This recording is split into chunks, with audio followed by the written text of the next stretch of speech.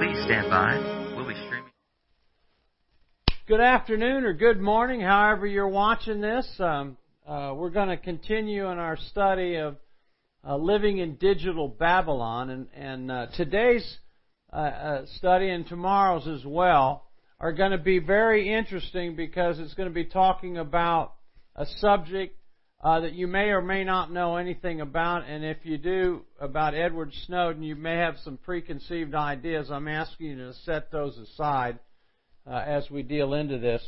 We're going to talk about a book written by Glenn Greenwald called No Place to Hide, and it's about the revelations that Edward Snowden released from the National Security Administration in 2013. And I want to clarify a couple of things first.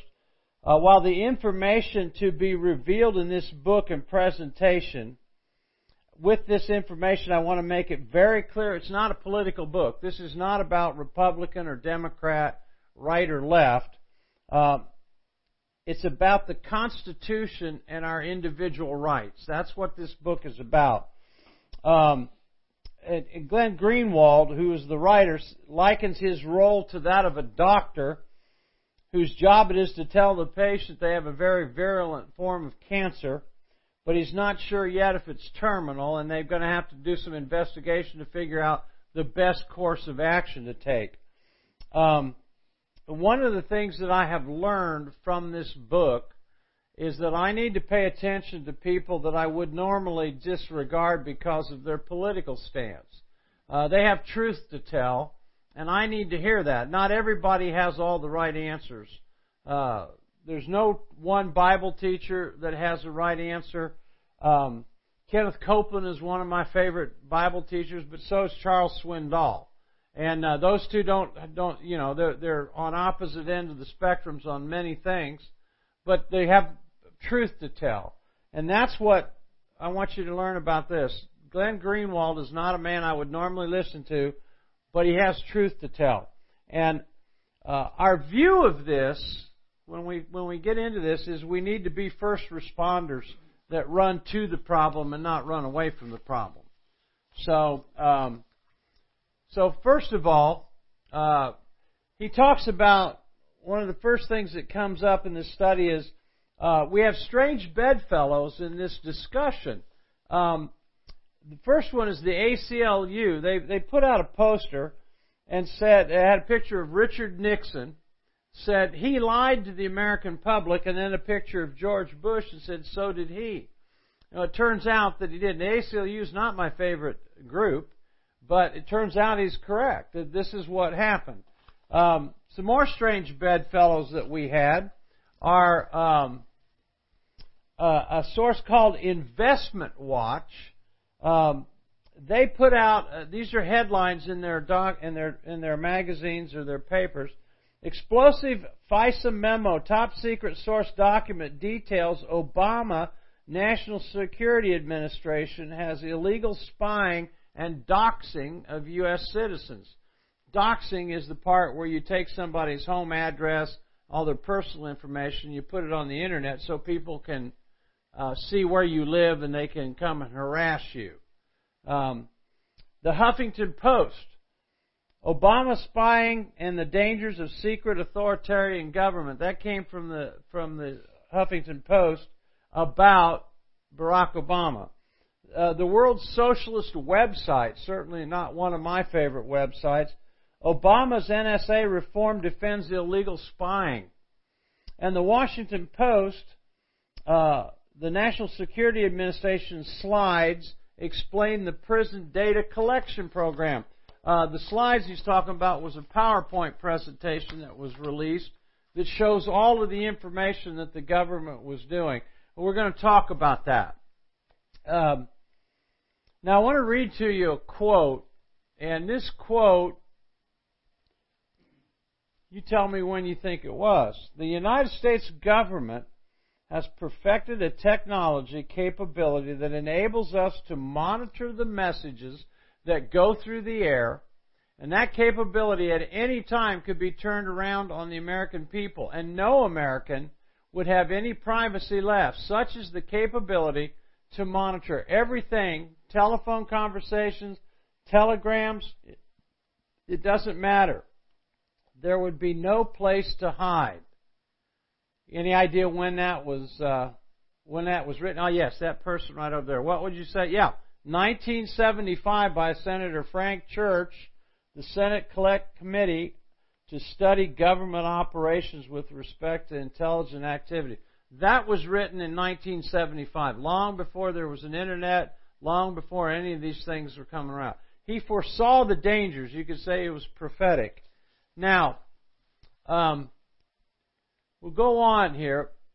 The ability to eavesdrop on people's communications vests an immense power in those who do it, and unless such power is held in check by rigorous oversight and accountability, it's almost certain to be abused. This is one of the things that you find out is that the so-called constraints and systems that are supposed to be in place to control this type of thing are toothless. They have no...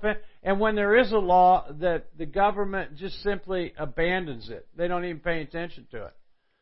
Now, this makes sense to me.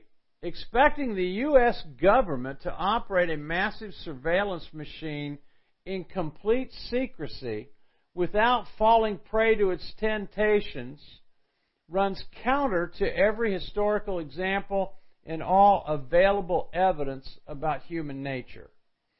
Isn't that the truth? The ability for the government to do this and keep it quiet is not possible. And that's what's happened here.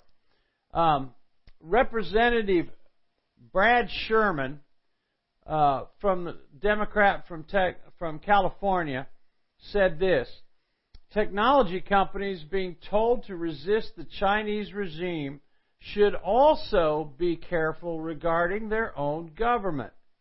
Otherwise, those in China see their privacy violated in the most heinous ways. We here in the United States may also find that perhaps some future president asserting these very broad interpretations of the Constitution is reading our email, and I would prefer that not happen without a court order. And Brad Sherman is not a conservative by any stretch of the imagination. He's a far-left liberal, but his concerns, and he outlines them right here, was that the government may do these things and we don't have any control over it. Now, let me go on to one other example in here. Over the past several decades, the fear of terrorism, stoked by consistent exaggerations of the actual threat, has been exploited by U.S. leaders to justify a wide array of extremist policies. It has led to wars of aggression, a worldwide torture regime, and the detention and even assassination of both foreign nationals and American citizens without any charges. But the ubiquitous secret system of suspicionless surveillance that is spawned may very well turn out to be its most enduring legacy. So we've seen, and you know, I'm old enough to remember where I was when Kennedy was assassinated, and I can remember exactly where I was. I was walking down the hall at Dennis Junior High School in Richmond, Indiana, and at 1 o'clock, our principal, John Dye, came on and told us that the President Kennedy had been assassinated, and I believe he was crying. And I didn't know what that meant other than I got the rest of the school day off, which was, you know, that was fine with me. But I can see it. I can close my eyes and see every locker. I can see the class I was in and what the kids were doing. And the teachers and the principal were all upset about it. Well, you can hear, you got a group of people that were here in 9/11 can tell you almost exactly the same thing. I can tell you exactly where I was, what I was doing when that happened. Well, the threats that we're experiencing now from our own government were spawned greatly because of 9/11. And you'll see more about that in a little bit. To turn that network, the National Security Administration, into a system of mass surveillance has implications unlike those of any previous state surveillance program. Okay? All the prior spying systems were by necessity more limited and capable of being invaded. To permit surveillance to take root on the Internet would mean subjecting virtually all forms of human interaction, planning, and even thought itself to comprehensive state examination. So, your thoughts that you post on the Internet, you have a private journal that you keep on myjournal.com or wherever it is. Whatever you might be doing there, you go on and post that and privately keep it there, and you keep it on the Internet so that nobody else can find it. Well, unfortunately for you, the government knows right where it is and has access to it, whether you want them to or not. You're going to find out that Microsoft, Yahoo, and all of the big companies, from AT&T, Verizon, T-Mobile, all of them, have given the United States government access to their most secret files. Now, to turn that, go on. Nuts converting the Internet into a system of surveillance, thus guts it of its core potential. Worse, it turns the Internet into a tool of repression, threatening to produce the most extreme and oppressive weapon of state intrusion human history has ever seen. You go back and look at World War II and the Cold War. Many of you may not know anything about the Cold War, but there were secret surveillance. You had the East German, the Stasi and the East German. You had the Romanian communists. You had all of these state surveillance systems that were keeping card files on everyone. Well, those days are long gone because they don't have to do that now. And we'll go on and we'll see some more things about that. So the purpose of this, again, is not to get into political actions. The purpose of this is for us to be aware that it's going on so that you can take steps that you feel necessary to protect your privacy, or at least be aware that somebody else is watching over your shoulder, and his name is Big Brother. He's watching over your shoulder. What makes Edward Snowden's revelation so stunning and so vitally important, by daring to expose the NSA's capabilities, it is even more astounding ambitions that it has. He's made it clear that these disclosures that we stand at a historic crossroads. What are we going to do about it? And what is the purpose behind everything that they're doing? What is the purpose behind it?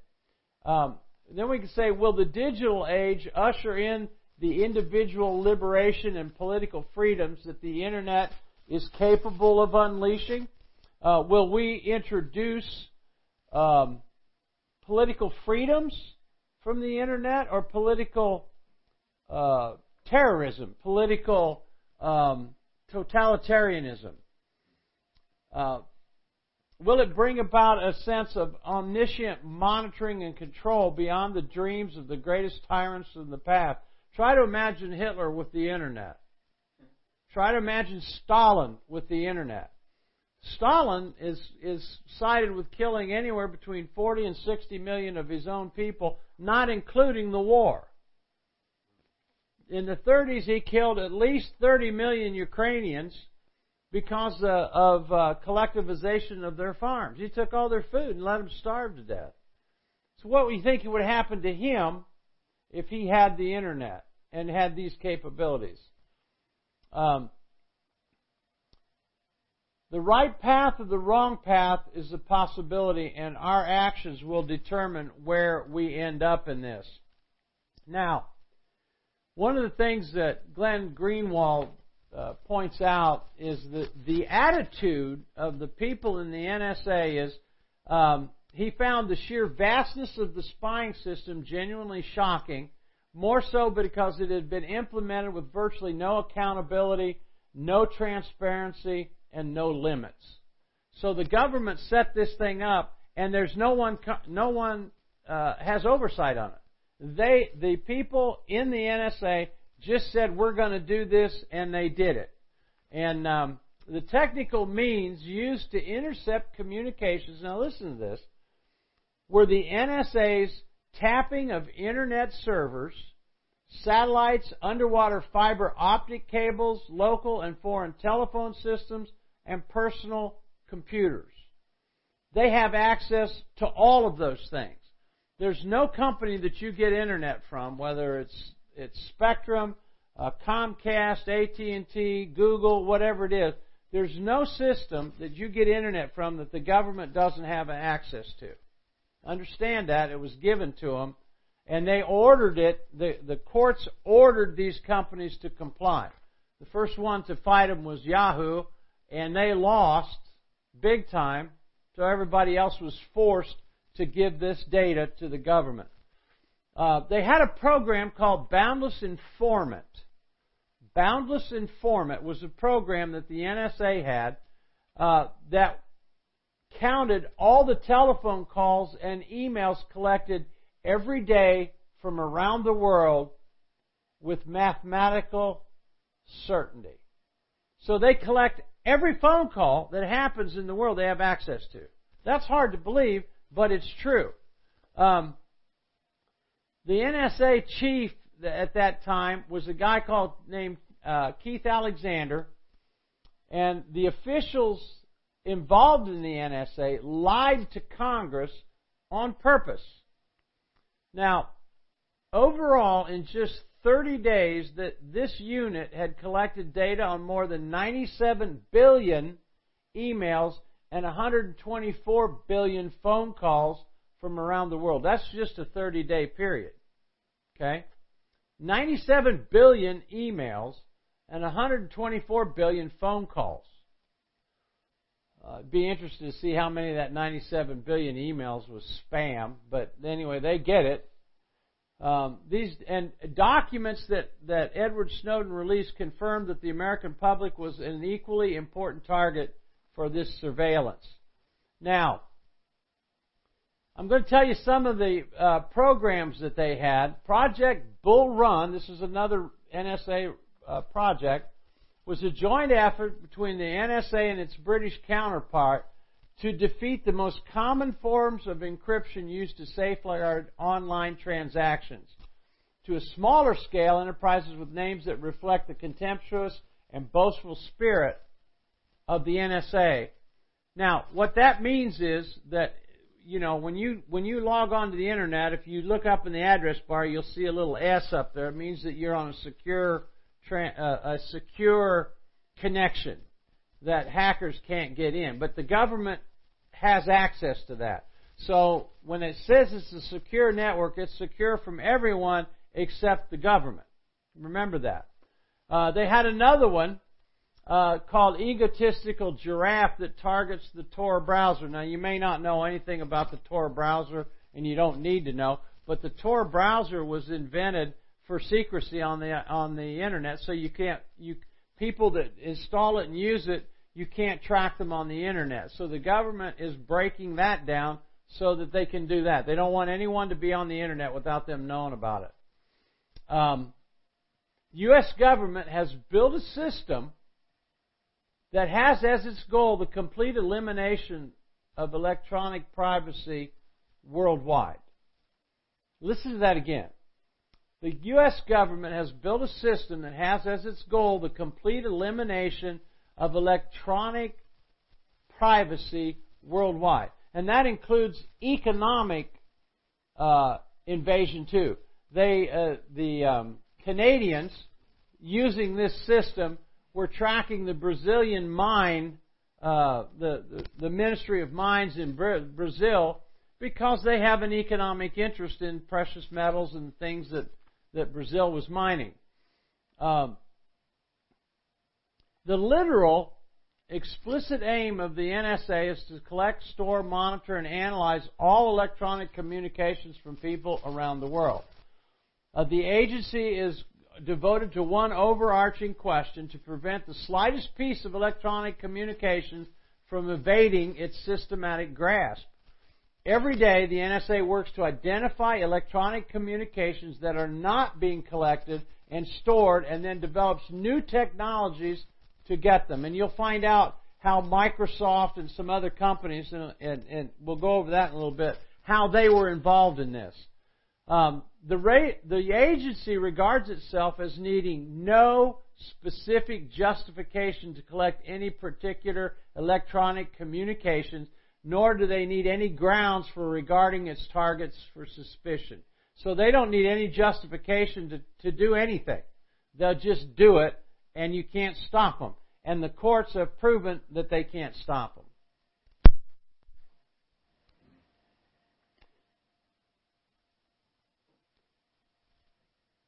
Now, never before has one agency of the U.S. government had the capacity as well as the legal authority to collect and store so much electronic information. A former administration official who worked with the NSA told us that Alexander's strategy was clear. I need to get all of the data, and I want to hang on to it for as long as I can. Okay? He grew dissatisfied, Alexander, the head of the NSA, grew dissatisfied with the limited focus of American military intelligence, which targeted only suspected insurgents and other threats to U.S. forces. That wasn't enough for them. They wanted to get all of the domestic information they could. He treated us as though we were in a war zone, and he wanted everybody's communications. A former intelligence official characterized his attitude as, let's not worry about the law, let's just figure out how to get the job done. The quantity of telephone calls, emails, and online chats, online activities, and telephone metadata, which we explain that after a while, collected by this agency is staggering.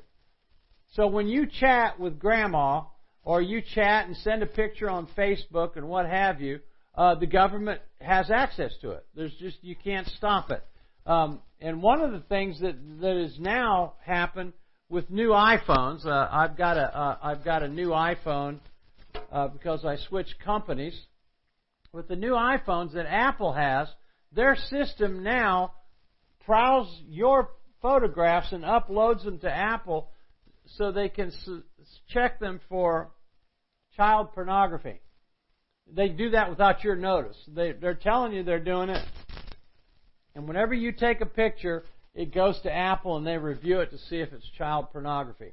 Well, if they have that access, what else do they have access to? And if you think they're only going to look at pictures, you're wrong. The overall interception system of the NSA has the capacity to reach roughly 75% of all U.S. Internet traffic, and this was in 2013, including a wide array of communications by foreigners. So the point is, they're getting more and more and more, and any area where they don't have communications, they're going to get. Now, one of the things I want you to think about is this. To collect such a quantity of communication, they rely on a multitude of methods to get it. They tap fiber optic lines, including underwater cables. So there's no underwater cable that they haven't attached onto. So if you laid a cable from Japan to the United States, and you went through the deepest part of the ocean, they'll tap into that. They've already done it. And so there is no safe place to call. There's no safe place to send email or anything. The NSA has already got it. Now, with increasing frequency, the agency relies on Internet companies and telecoms, which indispensably pass on information they've collected about their own customers. According to Kim Schrock, who was a longtime NSA corporate relationship through Google, I believe it was, 70% of our national intelligence budget is being spent on spying on the private sector. Get that. 70% of their unlimited budget is spent on spying on American citizens. The NSA exploits access to certain telephone companies, AT&T, Verizon, T-Mobile, and others, that redirect target countries' communications data to NSL repositories. So if AT&T is in Italy and has a number of telephone wires and things set up over in Italy, they're required by law to send that information to the NSA. And they do. Now, having said this, it's important to remember, I'm not telling you this because I want you to pack up everything and go to a mountain somewhere in Idaho and hide from the government. No, that's not the point. As believers, we have a responsibility to understand what the environment is that we're trying to operate in. And one of the things that this has pointed out to me is that things that I relied on my entire life were exactly what Jesus said. They were sand. They were built on sand. I grew up with this belief that the government was here to help us, that the government would do what they said they would do, not realizing that behind the scenes, and you can go back to Richard Nixon, who taped all these people in the White House, unknown to them, going back to their administration. Every president, including Trump, has used this capabilities of the NSA to grab information. Now the question is, what is our response? What is a good biblical response to this? And what we want to do, excuse me, let me find the page here that I'm looking for.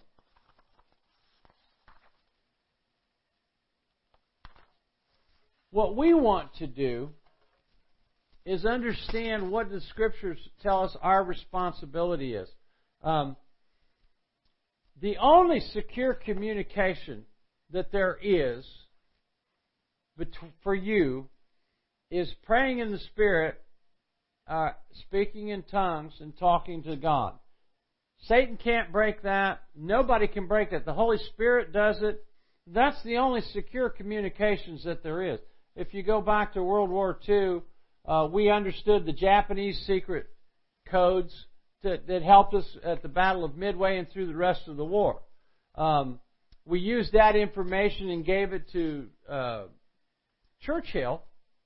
And after the war, when all of this was revealed, Churchill made an incredible statement. He said, and now listen to this, because this is basically the doctrine that our government operates on. The truth is so important that it needs to be protected by a bodyguard of lies. Now listen to that. The truth is so important it needs to be protected by a bodyguard of lies. The government did not want you to know, and that's why Snowden released this information. He didn't want you to know that this was going on. Now, going back, we want to talk one other thing. To illustrate the quantity of information about phone calls, one chart which covered a 30-day period in December shows this program alone was responsible for the collection of 200 million records each day, and for a 30-day total of more than 6 billion records of our phone calls. 6 billion phone calls in the United States in 30 days. In a partnership with the FBI, the NSA access to internet and telephone traffic exploits the world's traffic. I didn't realize this, but I think it's like 97% of the world's electronic traffic goes through Google. And we've leaned on Google hard, and we have access to Google's information. Originally, Yahoo fought this in court against the NSA's efforts to force it to join the program that they call PRISM. And Yahoo fought it, but the court their claims were rejected by the FISA court, and the company was ordered to participate whether they wanted to or not. Now, we will continue the next meeting, but like I said, I don't want you to get the idea, and this may sound like a lot of mumbo-jumbo, but it's not. It's important that we understand what the environment is around us. So I'm going to close out with prayer, and we'll pick it up the next time. But it's important for you to understand this is not an effort to try to get you to be anti-government or anything. It's an effort to let you know what's going on. Father, we thank you that your word says that the truth will set us free. Help us to understand this, Father, in the light of scriptural promises in Jesus' name. See you next time.